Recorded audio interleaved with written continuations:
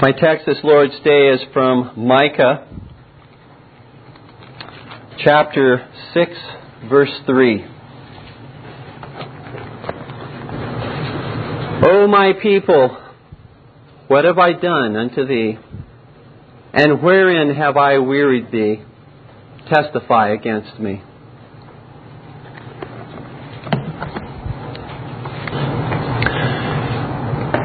In a previous church that I pastored, there occurred an example of covenant love which I believe will remain in my memory for as long as I live.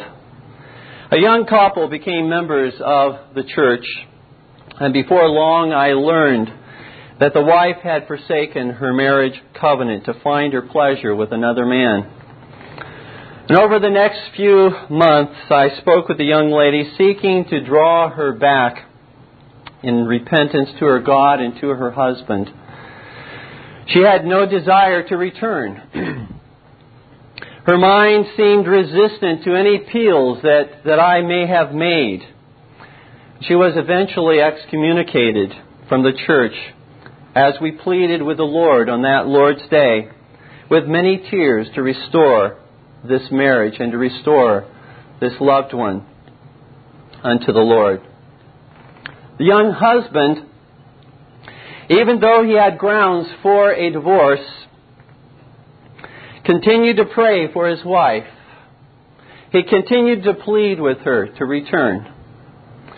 And God rewarded the faithful perseverance of this young man. For one day, I received a call from him asking me to call his wife to talk with her as she had moved to another state. What I heard on the other end of the line was a broken woman who in tears confessed her sin and desired to be restored to the Lord her God and to her husband. She moved back and was indeed restored to the Lord and was restored to her husband. And what a joyous time that was, that Lord's Day. A joyous time of weeping together as a congregation and celebration of the Lord's mercy.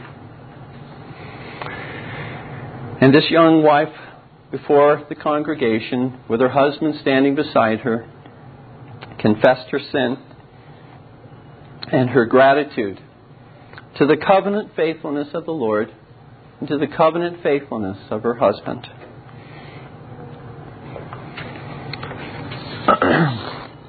Dear ones, is there a motive more likely to crush the hardened heart of a sinful man than the covenant love of the Lord Jesus Christ? I know of none. I know and indeed believe that the holy, reverential fear of God is necessary in the life of a Christian. And without it, we would never take God seriously in anything. I know and believe that the fear of God is the beginning of wisdom, the beginning of knowledge. But dear ones, when we know we have sinned against the eternal love of the Lord Jesus Christ, who suffered hell on the cross in order that we might be forever joined and united with Him in a marriage covenant, there is no greater shame that can smite the soul of a man than to have sinned against the covenant love of the Lord Jesus Christ. Indeed, it is a great reproach to sin against the absolute authority of God Almighty. But oh, the brokenness, and oh, the pain in the heart to understand that we have poured contempt upon the infinite love and mercy of Christ, who purchased us from the slave market of sin with His own blood. This Lord's Day, as we continue our series through the prophecy of Micah, the Lord appeals by means of a covenant lawsuit to His people to return to Him a faithful husband on the basis of His covenant faithfulness to them. The two main points from our text this Lord's Day are these.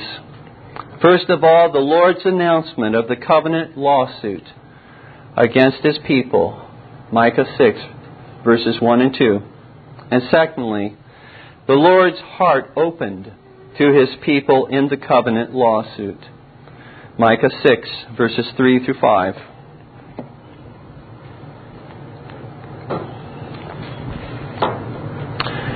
Let us consider then the first point, the Lord's announcement of the covenant lawsuit against His people. Micah, having declared to Israel and Judah the judgment of the Lord that would befall them for their obstinate idolatry and oppression of their neighbor, and having declared the future salvation and glory that awaited them, now is given appeals by the Lord, appeals and overtures of grace from which only the most hardened creatures could shut their ears. Micah may have thought that his work as God's minister to Israel was finished now that he had shown them their sin. Now that he had shown them the judgment that awaited them. Now that he had even given them a hope of a future salvation and restoration. Micah may have thought, my work is now completed and finished. What more could the Lord say to this obstinate people? The Lord commands His minister to arise. He's not finished. Arise, He says to Micah in the first verse. And He commands him to contend. He commands him to argue the case of the Lord against His people as if he were in a court of law. Arise and contend. Now, according to the text, who are the witnesses who are called to hear the case that is presented? Strangely as it may seem, the witnesses who are called to hear the case are the mountains and the hills. In verses 1 and 2.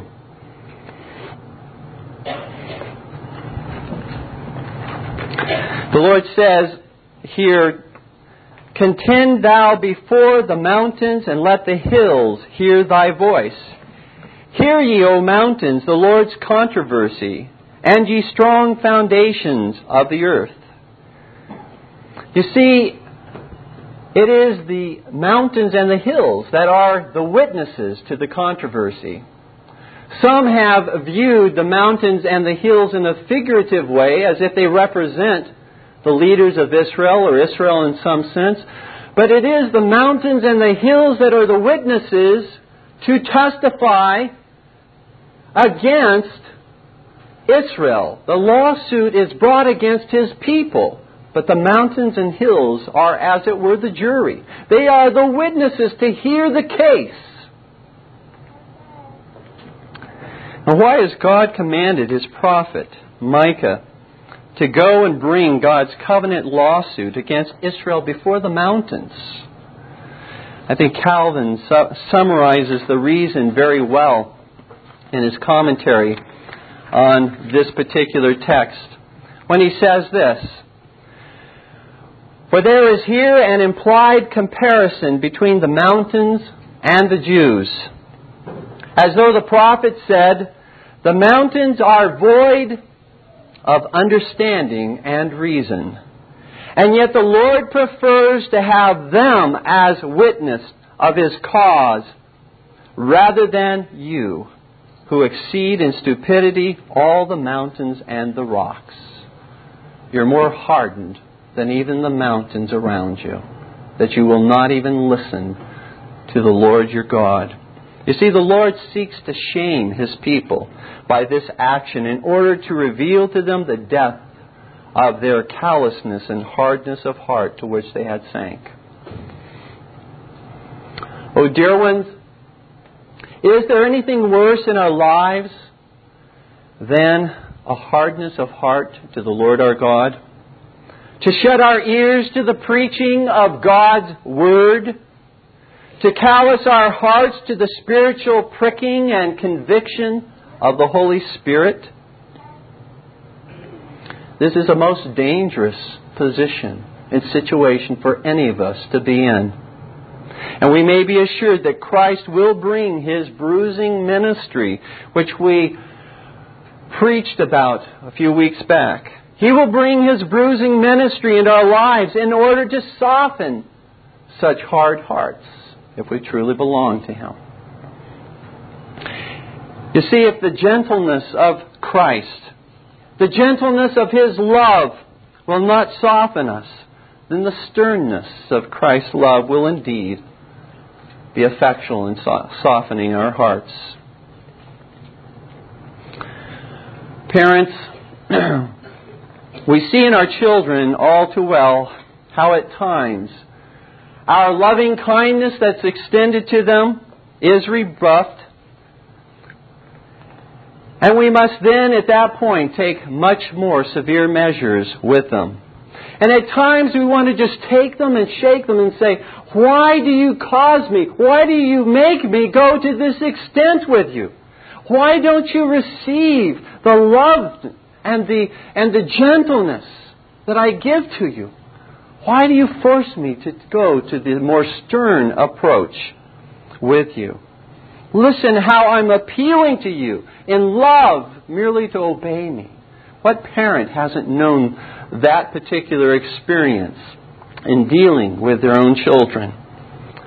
But you know, we as parents then turn around with God our Father and do the same thing with Him as our children do with us. We harden our hearts to His loving kindness, to His loving reproof, and He must then take the more stern approach with us as well. Dear ones, the Lord not only had a controversy with His people of old, Israel, as we read in Micah chapter 6, but He has a controversy with His church today. He argues the case in the form of a covenant lawsuit against His church today.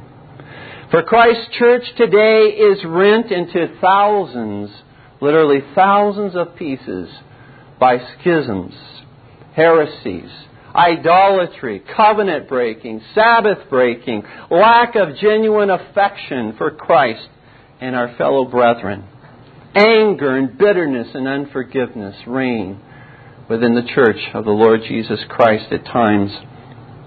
And the saddest part about the whole situation is that the church of Jesus Christ all too often loves to have it so, as if this were the unity in truth and love of brethren of which Christ spoke in His prayer in John 17:21, where the Lord says, that they all may be one, as Thou, Father, art in me, and I in Thee, that they may also be one in us, that the world may believe that Thou hast sent me. Not merely a oneness mystically and spiritually, but a oneness visibly as well. For if indeed the world will know that the Father has sent the Son, it won't know it by the mere mystical unity when we are rent into thousands of pieces as we presently are. There must be something tangible. There must be some work of the Spirit of Christ in our hearts and our lives in drawing His church to one doctrine and worship and government, and stirring up our affections of love for one another. If the present divisions in the body of Christ stir up within us only vengeance, bitterness toward others, spiritual pride, yea, even a spirit of hatred for brethren, either inside or outside of the Puritan Reformed Church, then God has indeed a controversy with us as much as He has a controversy with any other. How does the love of Christ dwell in us, O people of God, if that is our attitude toward brethren, even brethren who are walking disorderly, if that is our attitude? You remember, this spirit of vengeance was one that characterized Jonah, one that characterized James and John. The Lord condemns the spirit of vengeance within His people. Vengeance is mine, saith the Lord, I will repay, God says. You see, dear ones, we cannot truly pray David's prayer in Psalm 35, verse 26, which says, "Let them be ashamed and brought to confusion together that rejoice at mine hurt. Let them be clothed with shame and dishonor that magnify themselves against me." We cannot pray that prayer until we have known the humility, the grief, and the pity of David that we find in Psalm 35, verses 11 through 14. Just go up or back a little ways in that chapter, where David says this first about those who opposed him. "False witnesses did rise up. They did lay to my charge things that I knew not. They rewarded me evil for good, to the spoiling of my soul. But as for me, when they were sick, my clothing was sackcloth. I humbled my soul with fasting, and my prayer returned into mine own bosom. I behaved myself as though he had been my friend or brother. I bowed down heavily as one that mourneth for his mother." When we can act that way, then we're ready to pray the prayer that we read in Psalm 35, verse 26, about confounding our enemies. Then we will pray that prayer with tears in our eyes. Then we will pray that prayer with grief, mourning, and pity in our souls. Then God will hear our prayer and answer our prayer. But not until then.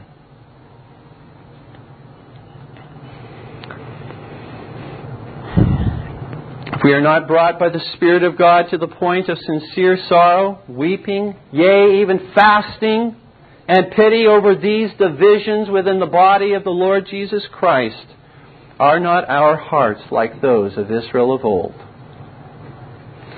Where there is a division in the body of Christ, and even where that division is justified, if we do not humbly seek with everything that is within us to heal that division by fervent prayer, by periods of fasting, by meekly applying the Word of God, and by demonstrating an unfeigned love for the brethren, then our hearts have become like the mountains and the hills before which Micah brought God's covenant lawsuit.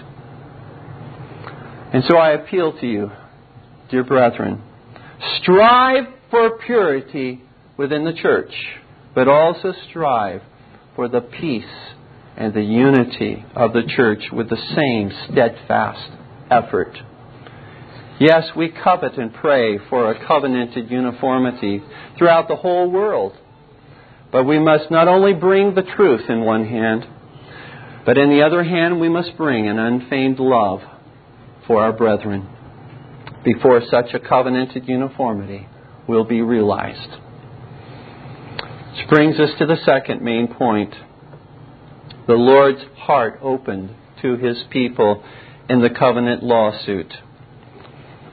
Consider what the Lord says through Micah in verses 3 through 5. "O my people, what have I done unto thee? And wherein have I wearied thee? Testify against me.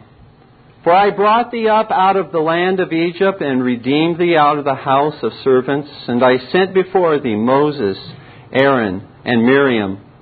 O my people, remember now what Balak, king of Moab, consulted, and what Balaam, the son of Beor, answered him from Shittim unto Gilgal, that ye may know the righteousness of the Lord."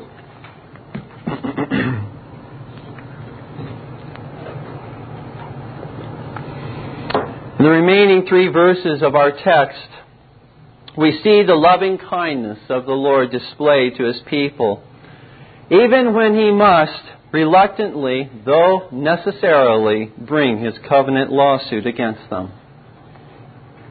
The Lord begins this section with a most affectionate appeal. "O my people." Although rebellious, although hardened to the voice of the Lord, He yet comes to Israel pleading with her as a faithful husband to an unfaithful wife. Although the Lord is issuing to unfaithful Israel a covenant lawsuit, charging her with having been unfaithful and having broken the marriage covenant. Yet He doesn't forget. He always remembers His covenant that He has made with her. He continues to remember His covenant. Though He may abandon her for a time, though He may discipline her, though He may lead her into various trials, yet He remembers His covenant. And He is faithful to His covenant. Although the marriage covenant, dear ones, between human beings may be dissolved upon the grounds of adultery or willful desertion that cannot be remedied, the marriage covenant between God and His people cannot be utterly dissolved. For God in His covenant faithfulness and sovereign power will restore His unfaithful wife again into Himself. As Paul says in Romans 11:29, "For the gifts and the calling of God are without repentance." Thus the Lord will do so. He will do so. He will be faithful so as to demonstrate our own callousness of heart, to show us where the problem really lies. It's not with others so much as it is with us. It's not with God, it's with us. We must begin with ourselves and with our own sins. And God shows His faithfulness so as to reveal to us our own utter unworthiness and His undeserved grace and His undeserved mercy. Dear ones, if the Lord has His people to call out of even the whore of Babylon, that is the Romish church, as we find in Revelation chapter 18, verse 4, come out of her, ye my people, the Lord says. If God has His people in there, that He calls them out, then we also ought to appeal to all His people to come out of unfaithful churches which have become in various ways daughters of the whore through their heresy, their idolatry, their covenant breaking. And we ought to appeal to them as God does here in Micah 6:3. O my people. We ought to be saying, O my brethren, come out of her. And how our communication, dear ones, with defecting, backsliding brethren should be characterized by that attitude. O my brethren. How our hearts should break to speak in that manner to our brethren. O my brethren. Can you not see the loving condescension of the Lord in Micah chapter 6, verse 3, when He says, O my people, what have I done unto thee? And wherein have I wearied thee? Testify against me. The condescension of the Lord is absolutely amazing. He entreats His people here to tell Him where He has mistreated them, where He has failed them, where He has been in any way unfaithful to them. The Almighty God, one who is holy in every way, appeals to His people in this manner.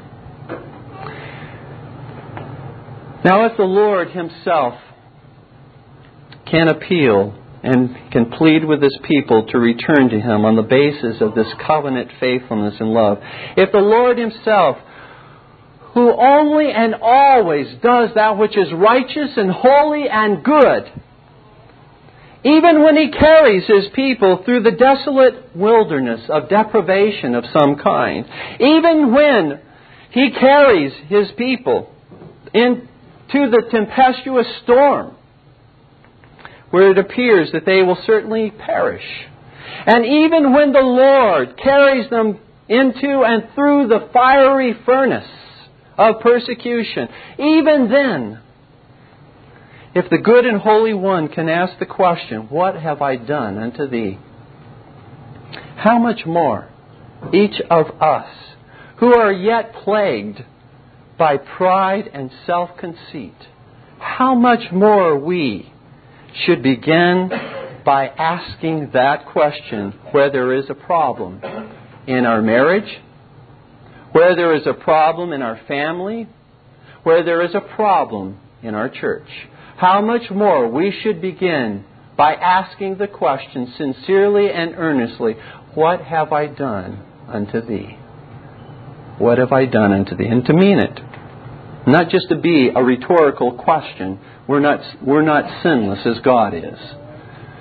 Jesus made it clear, dear ones, that each of us ought not to begin with the faults of others, but rather to begin by removing the beam out of our own eye, so that we can see more clearly how to help our brother remove the mote, the speck that is in his eye. Matthew 7:5. Begin with yourselves. What have I done unto thee? Dear ones, have we not realized the peace and unity in marriage, family, and church because we have been unwilling to ask that question? Have we been unable to reach that place of unity in all of these God-ordained institutions because we have been unwilling to begin there? Let God grant us the grace to begin there. What have I done unto thee? And let us be willing to take all of the shots necessary to deal with our own sin, our own failures, our own faults, to humble ourselves for the sake of unity, for the sake of peace. Because, you see, none of the issues of doctrine and worship will never be able to address those issues with people if we don't begin with, what is it that I am doing in my own life that offends you? What can I do to remove that offense so we can talk about these other matters? There is nothing, I'm convinced, that reveals so clearly the heinousness of our sinful pride and stubbornness of our willful way than when Christ sends us messages of love and invitations of mercy by His Word, by His Spirit, by His people. And rather than softening our hearts, those messages of love end up hardening our hearts, making us more angry, causing us to become more bitter and resentful. You know, here is a way to determine what is really in a man's heart. What is really in our own heart? How does one respond to the overtures of others that are offered in loving kindness? How does one respond to that? How does one respond to overtures of wanting to deal with differences between one another, offenses that have been committed? Is he hardened or is he softened? Is he made proud or is he humbled? Is he angered or is he ashamed? Dear ones, this not only applies to those who need the gospel of salvation, but it applies to each of us who have come to the Lord Jesus Christ by faith. When there has been a falling out between yourself and a brother, or between yourself and a sister, do you become indignant, angry, and bitter at invitations to be reconciled? What does he think he's doing? I'm not going to so easily just forget that and pass that by. Is that more our response than opening our arms and saying, yes, I want to be reconciled? What have I done against thee? But dear ones, when we see such a reaction of anger in our own souls to invitations that are offered in humility and kindness, how we should cast ourselves at that point upon the mercy of the Lord Jesus Christ to rescue us from such pride and anger and unforgiveness and unthankfulness. When the kindness of a brother or sister is like heaping coals of fire upon our head, then we have become overcome with evil rather than overcoming evil with good. The root problem, dear ones, in that person's life who responds in that way to overtures of grace and mercy and loving kindness with anger. The problem in that person's life is that the greater appeals of the Lord Jesus Christ, appeals of love and mercy, have been scorned in that person's life first. So naturally, the lesser appeals from a husband or wife, from a brother or sister in Christ will likewise be scorned and rebuffed. Beloved, today harden not your hearts to God's invitations of mercy in the Lord Jesus Christ. Do not be like Cain. God came to Cain when he was angry that God did not accept his sacrifice. God came to him and said, "Why are you angry? Why are you upset?" God reasoned with him. "If you do well, won't it go well with you?" But he was determined, even at the invitations of God's mercy and grace extended to him, he was determined to continue in his anger, and it led to murdering his brother. And finally, in our text, the Lord summarizes for His people some very specific examples of His covenant faithfulness to them. In verses 4 and 5, the Lord says, "For I brought thee up out of the land of Egypt, and redeemed thee out of the house of servants, and sent before thee Moses, Aaron, and Miriam. O my people, remember now what Balak king of Moab consulted, and what Balaam the son of Beor answered him from Shittim unto Gilgal, that ye may know the righteousness of the Lord." How quick we are, dear ones, to recount, and how good our memories are when it comes to the trials, hardships, mistreatment of others that we've received and experienced. We have, it seems, an unforgettable memory when it comes to how we've been mistreated by others, how others have unjustly used us. But we're so quick to forget the loving kindness of God and the loving kindness of others. Very quick to forget that.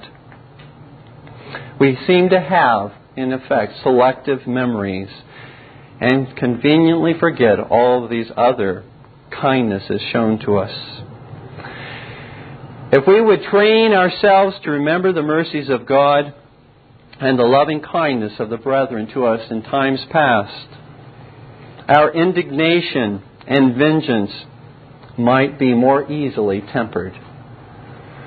You see, addressing problems, mark it down, addressing problems that have occurred between two people, whether it's in a marriage or in a church, addressing problems this way is always a question of perspective. Will you look at a problem that you have with another only in the light of the immediate offense? Is that the only consideration that you will bring to bear in that situation? Or will you also take into consideration, even if you have been offended, and unjustly so, even if you have been, will you also take into consideration the many acts of kindness and mercy that have been shown to you as well? A question of perspective. The Lord, from our text, says, in effect, to His people, focus on what I have done for you. Remember the mercies that I have shown unto you in times past, O Israel, my people. Consider how I have been ever so faithful as a husband to you, though you have shown complete unfaithfulness to me. I have not forsaken you utterly. You still are my wife. The Lord redeemed Israel from slavery in Egypt, first of all. Perhaps the greatest demonstration of God's power and mercy in the life of Israel throughout the Old Testament is an appeal continuously to God's deliverance of His people from Egypt.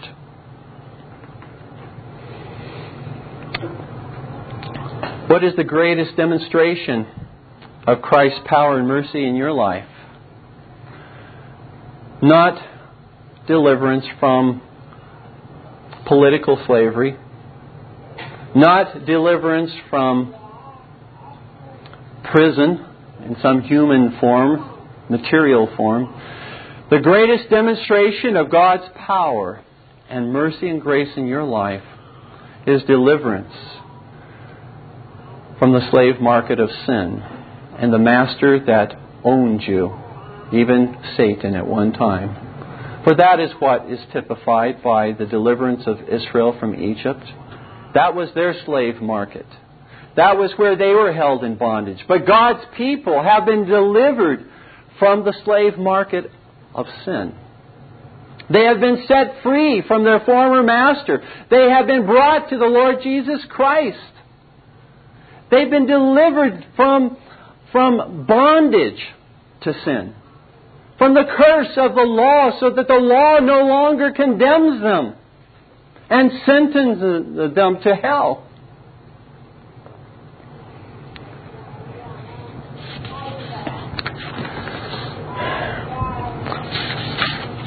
They've been delivered from the sting of death.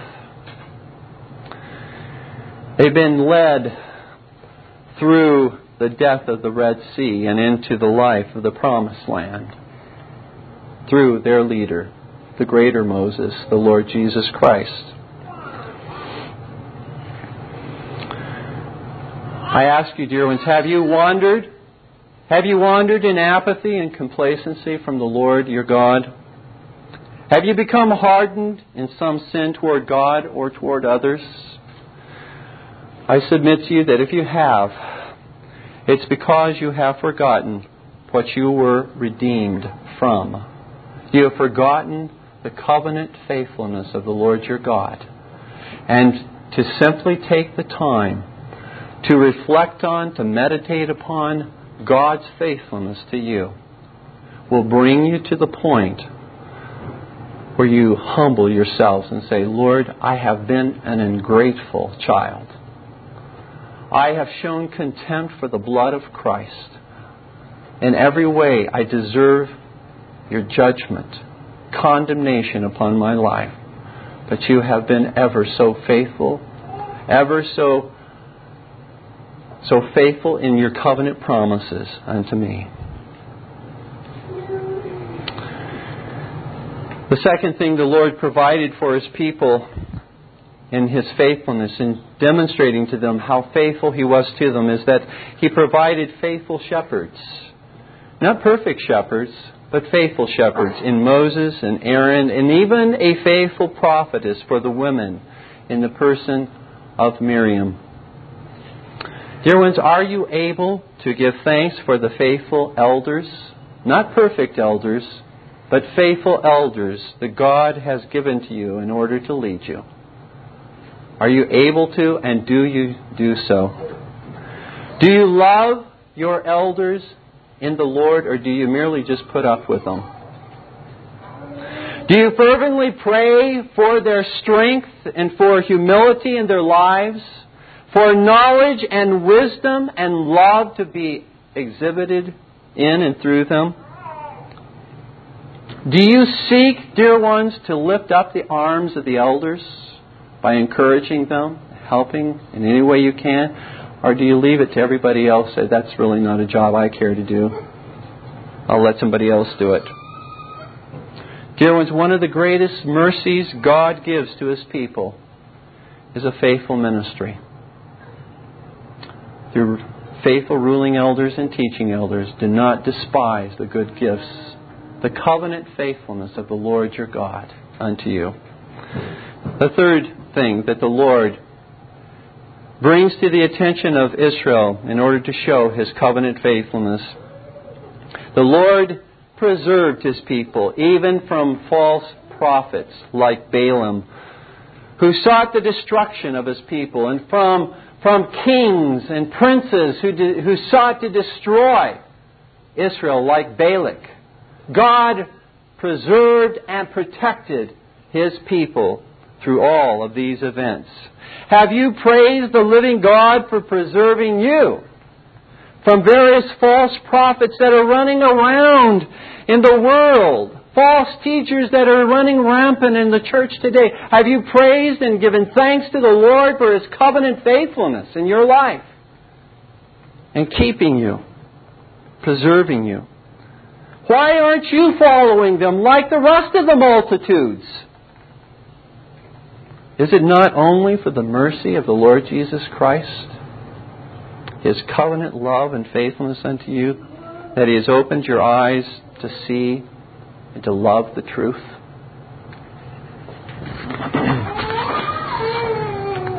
And then finally, in this last section, the Lord carried His people from their very lowest point, when they joined with the Moabites in their idolatry and fornicating feasts there in Shittim. He did not forsake them at that particular point. Even when they were at their worst, their most desperate point of unfaithfulness, He did not leave them and abandon them utterly. He did not forsake them utterly. But He brought them from Shittim and brought them through the Jordan River to renew covenant with Him at Gilgal, on the other side, on the side of Jordan, of the Promised Land, by means of His covenant seals of circumcision and the Passover. He renewed His covenant with His people. He carried them from their worst. He was faithful unto them all the way and brought them to the point where He gave them a willing heart, where He renewed their faith in Him. All by His sovereign grace, He gave them these rich gifts, showing to them again and again, in spite of their unfaithfulness in every way, He had ever been a faithful husband to them. And He gave to them again the seals of His covenant, like a ring, a wedding ring, seals that covenant, testifies of that covenant that was made. So the Lord testified again by renewing the covenant of circumcision with His people and giving to them the seal of the Passover, that they were His people. And the Lord does renew His covenant seals with us through the administration of baptism and the Lord's Supper. Those of you, dear ones, who are afar off this day from the Lord, I invite you, come unto Him and embrace the Lord Jesus Christ by faith. He'll not turn you away. He's never turned one away who came unto Him, who earnestly came unto Him. He's received every single one. You won't be the first one that He turns away. Come unto Him if you are far from the Lord today. Those of you who are near unto Christ, you have come to a saving knowledge of the Lord Jesus Christ, but your love has grown cold. You have allowed bitterness to take root in your life. You have nursed a secret sin in your life in some way. You have been unthankful for the mercies of the Lord your God.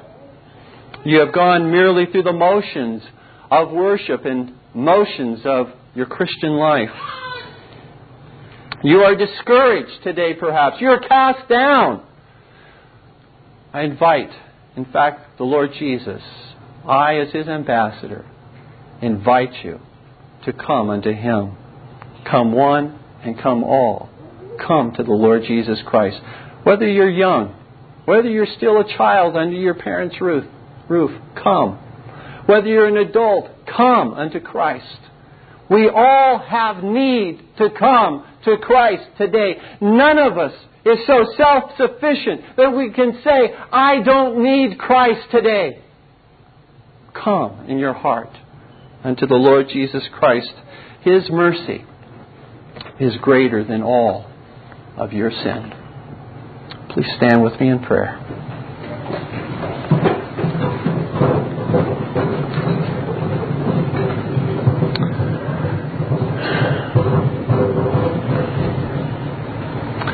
Our Heavenly Father, with great joy, we come unto Thee as Thy people this day, celebrating Thy mercy and Thy grace, humbling ourselves before Thee for Thy faithfulness, Thy covenant faithfulness unto us. For Thy righteousness endures forever. Thou wilt be forever true and faithful to Thy promises. O Lord our God, we pray that Thou would bless Thy people this day with willing hearts, hearts that are renewed in faith to follow the Lord Jesus Christ, to take up the cross of Christ, to be willing to put to death the deeds of the flesh, to be willing to suffer shame for the name of Christ. We ask our Father that Thou would minister to each of our families, O Lord, today, to the children, that Thou would stir up faith in their hearts, cause them to be faithful disciples of the Lord Jesus Christ.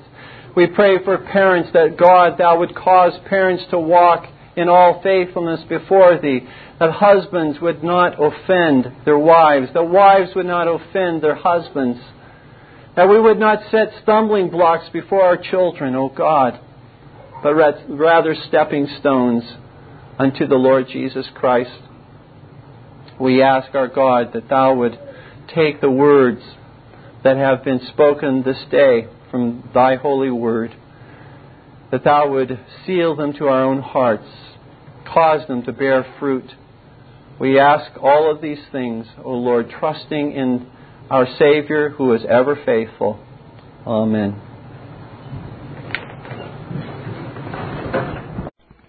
This Reformation audio track is a production of Still Waters Revival Books.